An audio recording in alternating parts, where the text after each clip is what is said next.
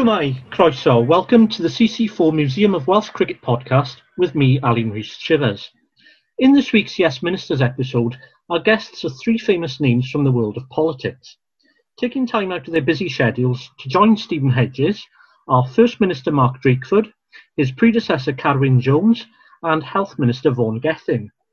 As well as reliving some of their childhood and early adult memories of watching and playing cricket, each will offer a message of hope and support for the recreational game in Wales in light of the coronavirus pandemic. Well, I would have discovered cricket very early on in my life because, in some ways I was lucky to be brought up where children had more freedom than they have today. So we played cricket on the street, just outside the house, with stumps chalked on the wall. And ran back and forth across the road in a way that you wouldn't be able to do today. So I will have played cricket from as early as I can remember, really. The apocryphal story that was always told was that the cricket square had been dug up to make a better rugby playing surface. So the only sport that was ever encouraged in Carmarthen Boys Grammar School was the playing of rugby. And no, I don't remember cricket being played there at all. But by then, my father, my grandfather, they were all very interested in cricket, taken me already to see Glamorgan play before I went to secondary school. By then, I was interested more as, a follower of Glamorgan. Well, it was the 1975 Australians who came over here, Dennis Lillee and Jeff Thompson, of course, as fast bowlers. I remember them playing. But the first series I remember watching from start to finish was the famous Fire in Babylon series, 1976, when the West Indies came. And I remember, some of the fantastic players they had: Viv Richards, Clive Lloyd, and the bowlers, Michael Holding, Andy Roberts, those incredible players that put the fear of God, frankly, into so many of the batsmen that summer. I think the only one who stood up to them was David Steele, who had the look of a bank manager, grey hair like myself, glasses, and he knocked the century off the West Indies bowling. And of course, Brian Close, who 45 years old, opened the batting and was basically, little more than a shield, taking the all those balls from the West Indies attack. My very first memory is of going to Llanelli when Glamorgan played 3-day matches. Still there, and in my memory, Jeff Jones was bowling to Trevor Bailey. So that'll tell you how long ago it was.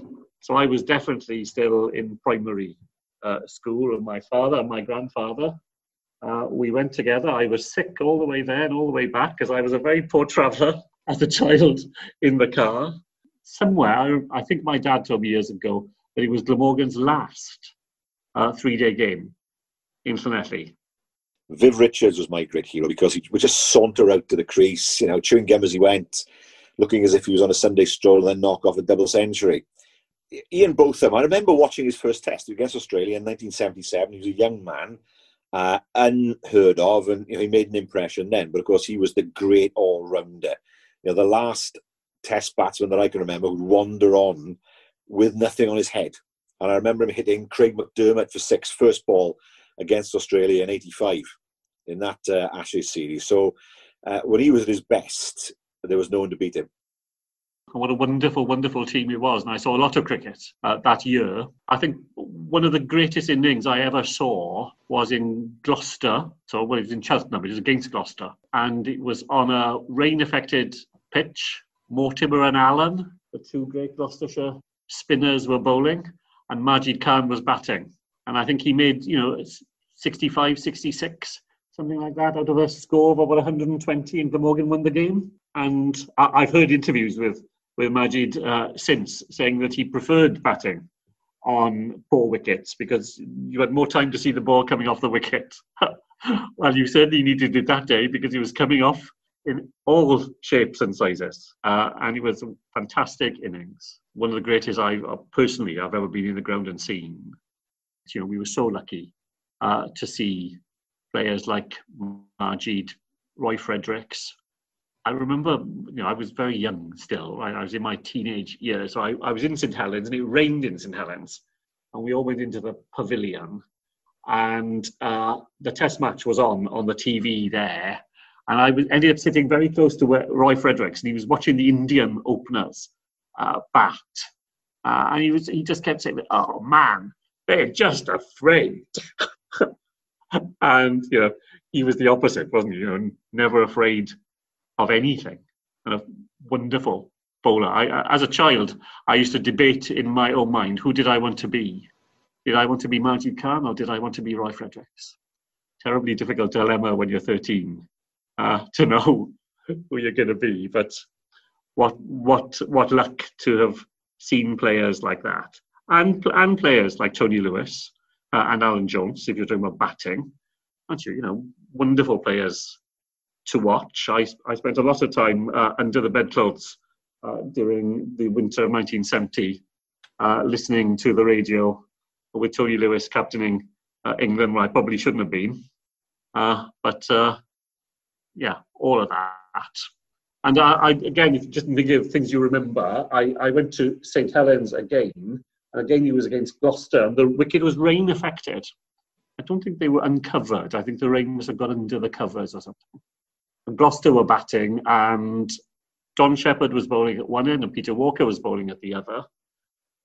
And you've got catchers like Roger Davis and around the wickets, and mesmerising, really, watching the bowling.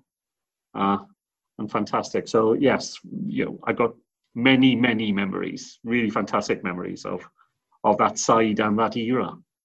I vividly remember the 77 Gillette Cup final and watching that, because of course, in those days, cricket was on grandstand, so everybody could watch it, everybody talked about it. The great sadness now is it hasn't got quite the same reach as it did then. And I remember Alan Jones and John Hopkins coming out to bat. I remember Mike Llewellyn and the six he hit off John Embury straight over the pavilion. And then, of course, Malcolm Nash getting Mike Brearley first ball. And then, Collis King. I spoke to Alan Jones about Collis King, saying, Collis had the safest hands imaginable. He dropped the dolly from Clive Radley. And, of course, we all know then what happened. And sadly, Glamorgan lost. But at the time, Glamorgan weren't doing well, particularly in three-day cricket. So to get to the final, it was a really big event in Wales. I remember it. I watched Test match cricket from early on. So in those days, it was players like Ken Higgs and David Brown. And I went to university in Kent, in Canterbury, and I partly went there. I only had three criteria, really, for choosing a university. I wanted to go to a new university, I wanted to study Latin, and I wanted a first-class cricket ground. And Canterbury was the only place that managed to have all those three things. I saw Colin Cowdery very late in his career, make 150 against the Australians. And that's something to remember. When I went to live in Swansea, particularly in my early 20s, I spent a lot of time in St Helens. I remember the game against Worcestershire. I think it was one of the limited overs games, not the Benson Hedges, the other one at the time. And that West Bank Trophy, I think. And yes. I remember them playing Worcestershire, and rain-affected game. Worcestershire were 43 for 2 off 24 overs at one point. It was an incredible display of bowling, because you had Steve Watkin, you had a Roland Lefebvre, who was the most economic bowler you could possibly want to have in limited overs cricket. And then, of course, Adrian Dale, Gilbert Croft, you had Viv Richards, all these Steve Barwick, all these incredible bowlers who all came together at the same time. I did reread Peter Walker's autobiography. Peter died, didn't he, earlier this year. And in a very small way, I got to know him a little bit, because being an assembly member, you get quite a lot of clubs contact you, and there were a couple of clubs, particularly from young people from sort of Bangladeshi communities in Cardiff West, where I live, who were keen to play a tournament and things like that, but they needed equipment to do it. I said, well, look, I'll ask, I'll see if there's anything in Glamorgan that could help. And it was the time when Peter was the president of the club, and he was fantastic. He was so helpful and went out of his way to make sure that these young people got what they needed and were encouraged and everything like that. So I thought he was a wonderful cricketer, in that all-round way. He found phenomenal catcher, obviously, but more than just as a player. When I got to know him in that little way, I admired a lot the way in which he went out of his way to help. Welcome to the CC4 Museum of Welsh Cricket podcast. Vaughan Gethin, member of the Senedd, Minister for Health and Social Services, and perhaps most importantly for this podcast, a cricket lover. Hi, Vaughan. Absolutely. Hi, how are you? I'm okay. We're going to try something a little bit different this morning with you, if that's all right. So these are 6 quick questions that we want a brief, simple answer to. They may need a little bit of thought, so do pause for thought. But I won't have any follow-up at all. We'll just put those questions out there. Question number 1, favourite batsman of all time? Viv Richards, no question. I was born in 74. When I was 3-4, David Gowrie and both of them there making their test debuts, and it was the rise of the West Indies under Clive Lloyd. And so Viv Richards unquestionably is my favourite. The honest truth is that my favourite bowler is Joel Garner. Both of them were such a big figure. I remember both of them's Ashes. I was 7 at the time. Imran Khan, Richard Hadley and Kapil Dev, the 4 great all-rounders that era. And you could easily make a case for any and all of those. But really, my favourite, when I go back to who would I love to see, who would I love to meet and to talk cricket with, then as well as King Viv, then I'd definitely like to have an opportunity to talk to Big Joel as well. Favourite place to watch cricket?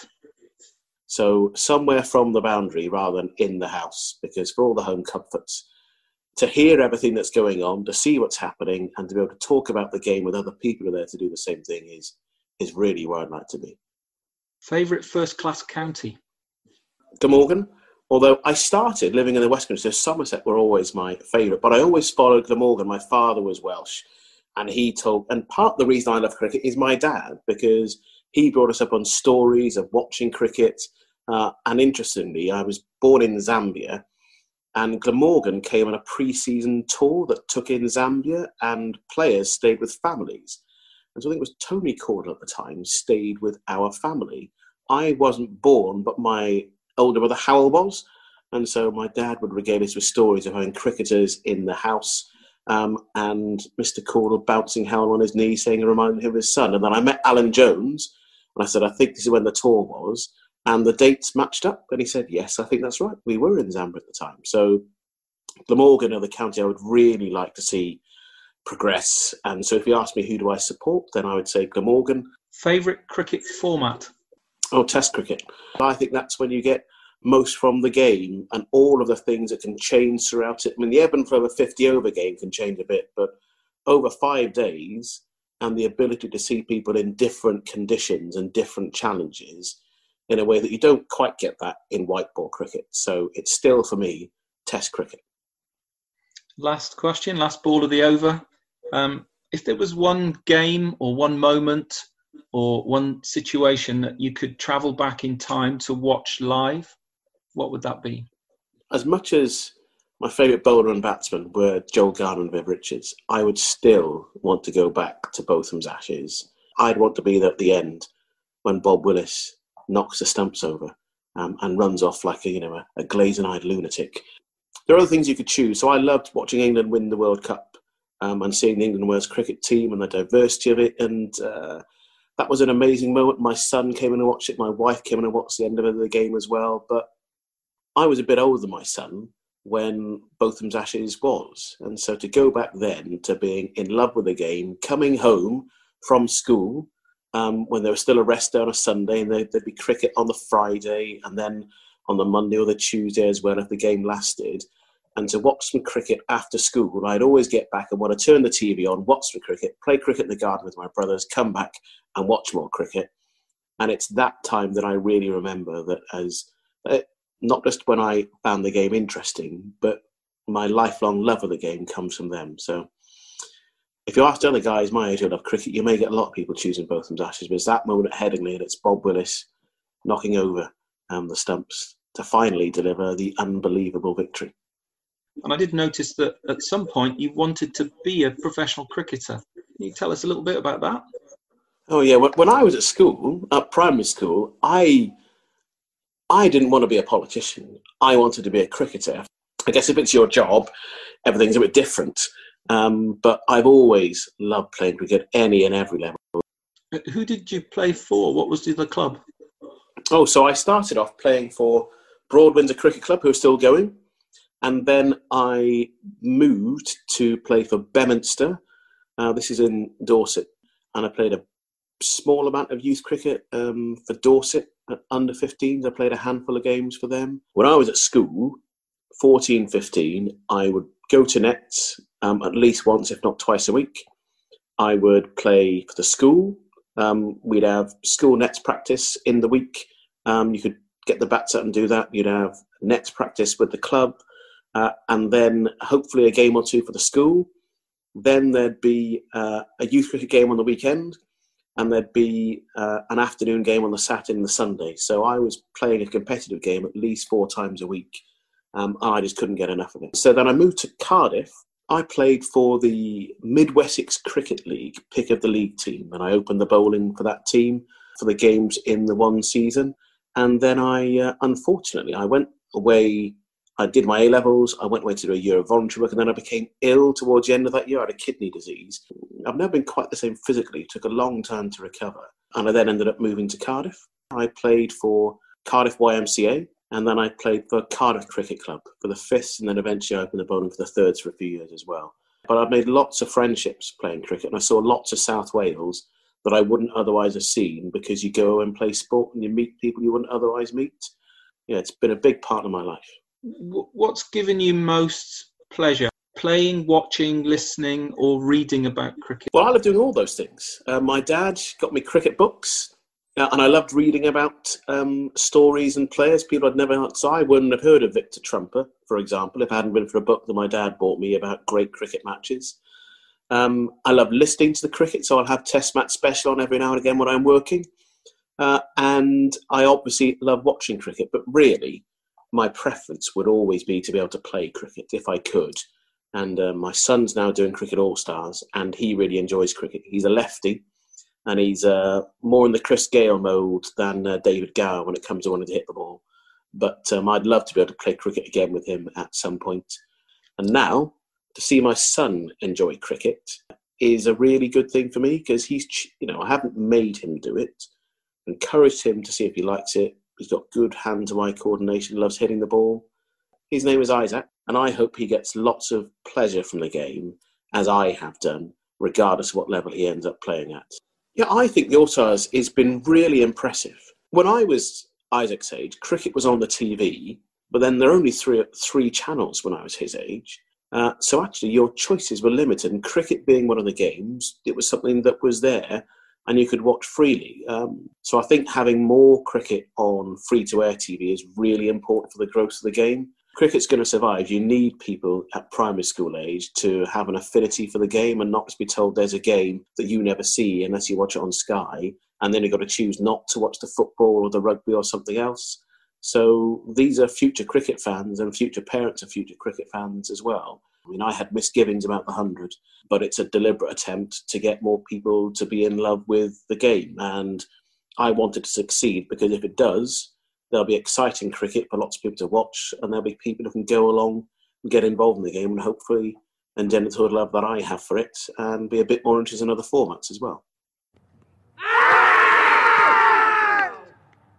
Well, I think the thing I like most about it, and which is why I would watch a 4-day game rather than anything else, it's the ebb and flow of a game, isn't it? The fact that over 4 days, the game takes so many twists and turns that there are any number of outcomes possible, and a draw can be amazingly exciting. If you're there in that last hour when a team is trying to hang on and save a game and have a draw, that's the fascination of the game for me. And every game is potentially different in that way. You can have a very exciting one-day game, and a great one-day game is a great game. Great players are great players. I could watch Robert Croft bowl in any game.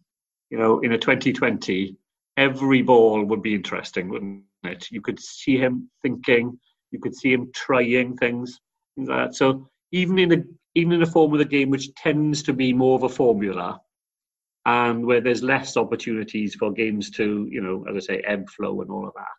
Nevertheless, if you're watching a great player, you're watching a great player. The first thing you have to do, I think, is get into the mindset of a game that's longer to play. And for those who are new to cricket, I suppose, T20 is the entry experience that leads on to longer cricket. For me, it's just the battle, the unpredictability, ball by ball, the unpredictability of how the ball's going to behave throughout the day as well. Will the pitch rough up? Will it take some turn? What's going to happen in terms of cloud conditions? How will that affect swing? All these factors that don't exist really in other sports. I mean, if you watched a football match, you wouldn't be thinking, well, the cloud's coming over now, so that'll make a difference to conditions.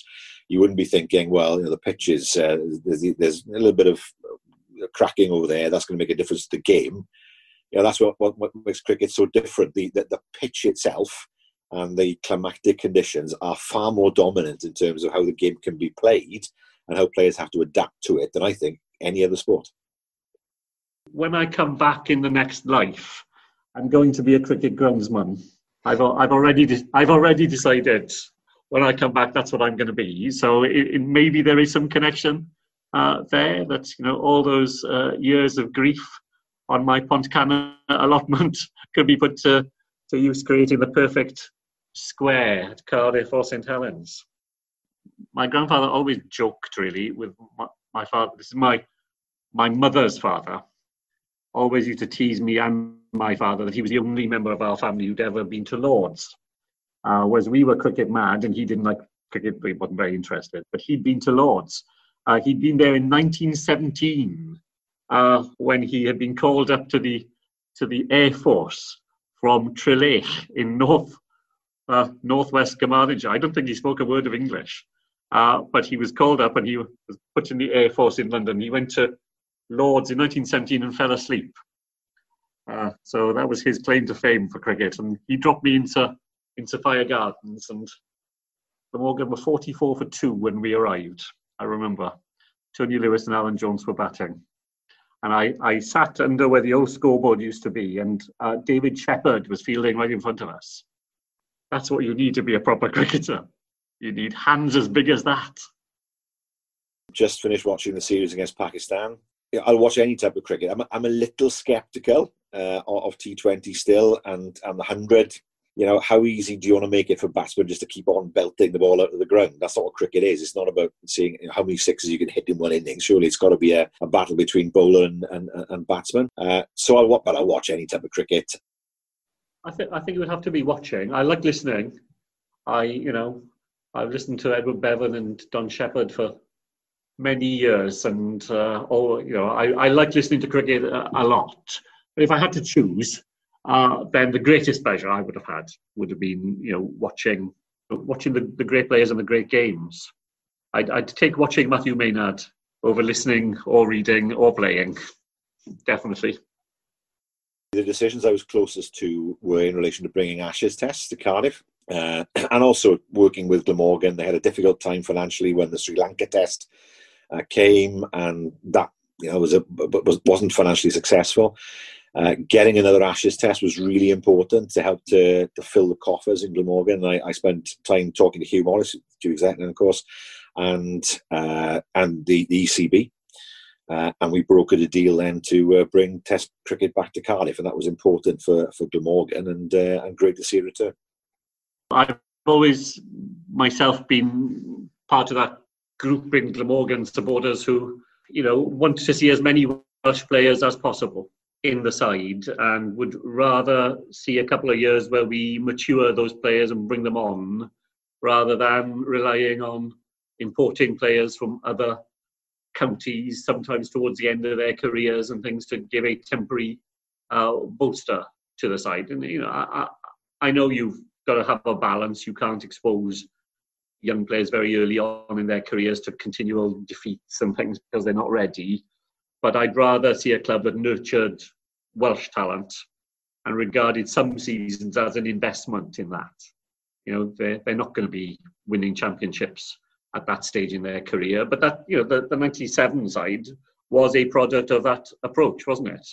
That a group of players came to maturity together because the club had invested in them over a period before that. And that's the sort of Glamorgan side I'd rather watch a Glamorgan side with plenty of Welsh players in it, even if it's having a bit of a struggle, than a sort of, Glamorgan all sorts. side where it's hard to spot the people who've come up through the Welsh game. I wasn't there, but I remember watching Javid Miandad knocking his unbeaten double century at Neath against Australia. I remember that game because Glamorgan, they came in and they lost 3 wickets, relatively cheaply, and in came Javid, in came Yunus Ahmed, and between them they scored over 300 and undefeated, and that was 409 for 3. I think it was declared in the final, the first innings. I thought that was an astonishing achievement to do that and to be undefeated at the end. And I remember that very, very well. And I know the 2 bats are on display in Neath Cricket Club, which I think is a great touch for the club as well. The greatest innings I ever saw was Gary Sobers. I remember walking around the ground in St Helens and thinking, this man could do anything he likes. Before the ball is back in the bowler's hand, if he said to himself, the next one is going, then that's where it would go. He was in that sort of form. He was, so the single greatest innings I think I saw was Gary Sobers. I saw a very young Australian team back in the early 1970s, where Glamorgan players were going down the steps in pairs because the ferocity of the Australian bowling was such that you knew it wouldn't be long before you'd be in 2. That was Dennis Lillee, and if you think he was practically coming down the pavilion steps on his run up. He was right back. He was running up from the boundary edge, and he was. When people say you couldn't see the ball, generally I used to think he was just a saying, isn't it? You just meant the ball was very fast, but actually you couldn't see the ball. He was bowling so quickly, completely smooth and well oiled and all of that. So cricket's not on TV as it used to be. When I was a kid, I know the money has to be followed. I know that there's much more cricket on TV these days than there was, no doubt about that. But the big events are all on pay TV. And as a result of that, I just don't think cricket is... Rugby league's got the same problem. It doesn't get the same exposure as it used to. It hasn't got the same presence in people's minds that it used to. Certainly not compared to the way things were in Wales in the 70s, where you could reel off Glamorgan cricketers. Now it's a little bit more difficult because you don't see them on TV.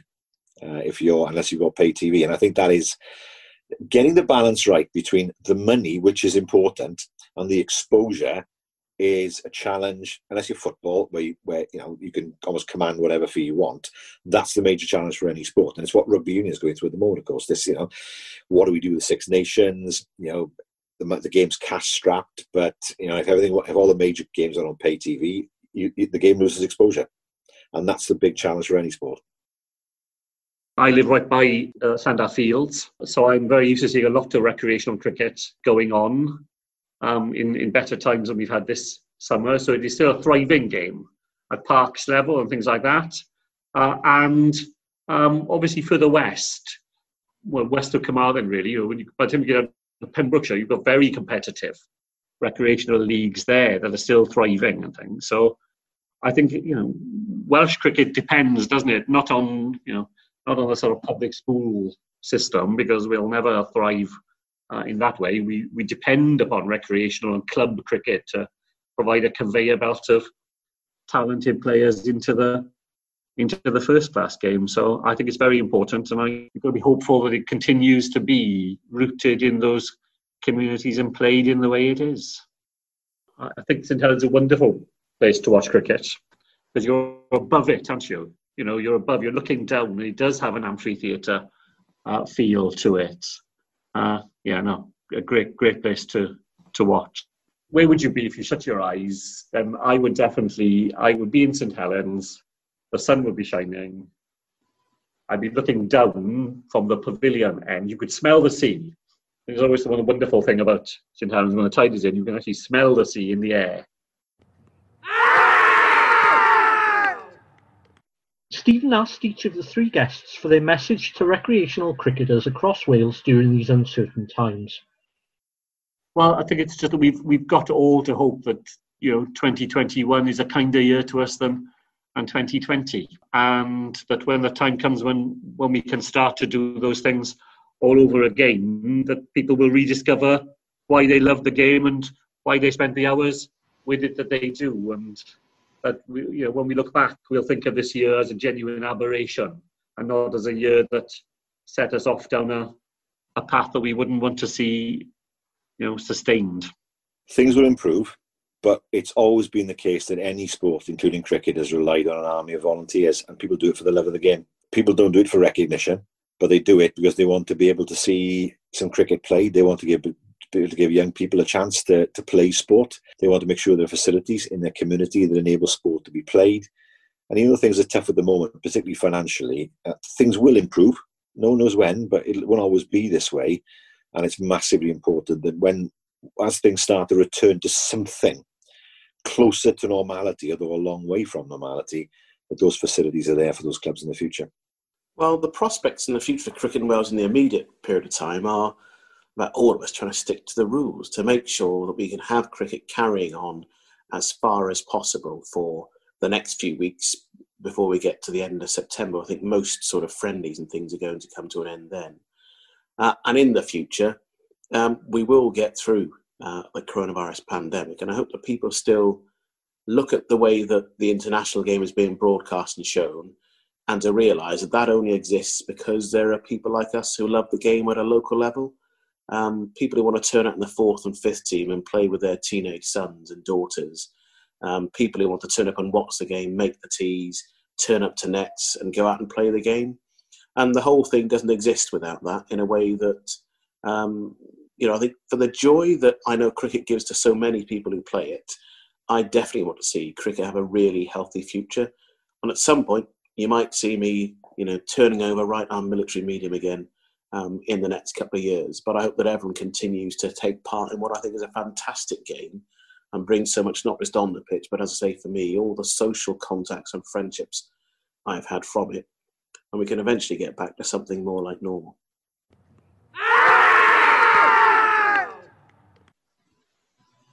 Thank you to our special guests this week.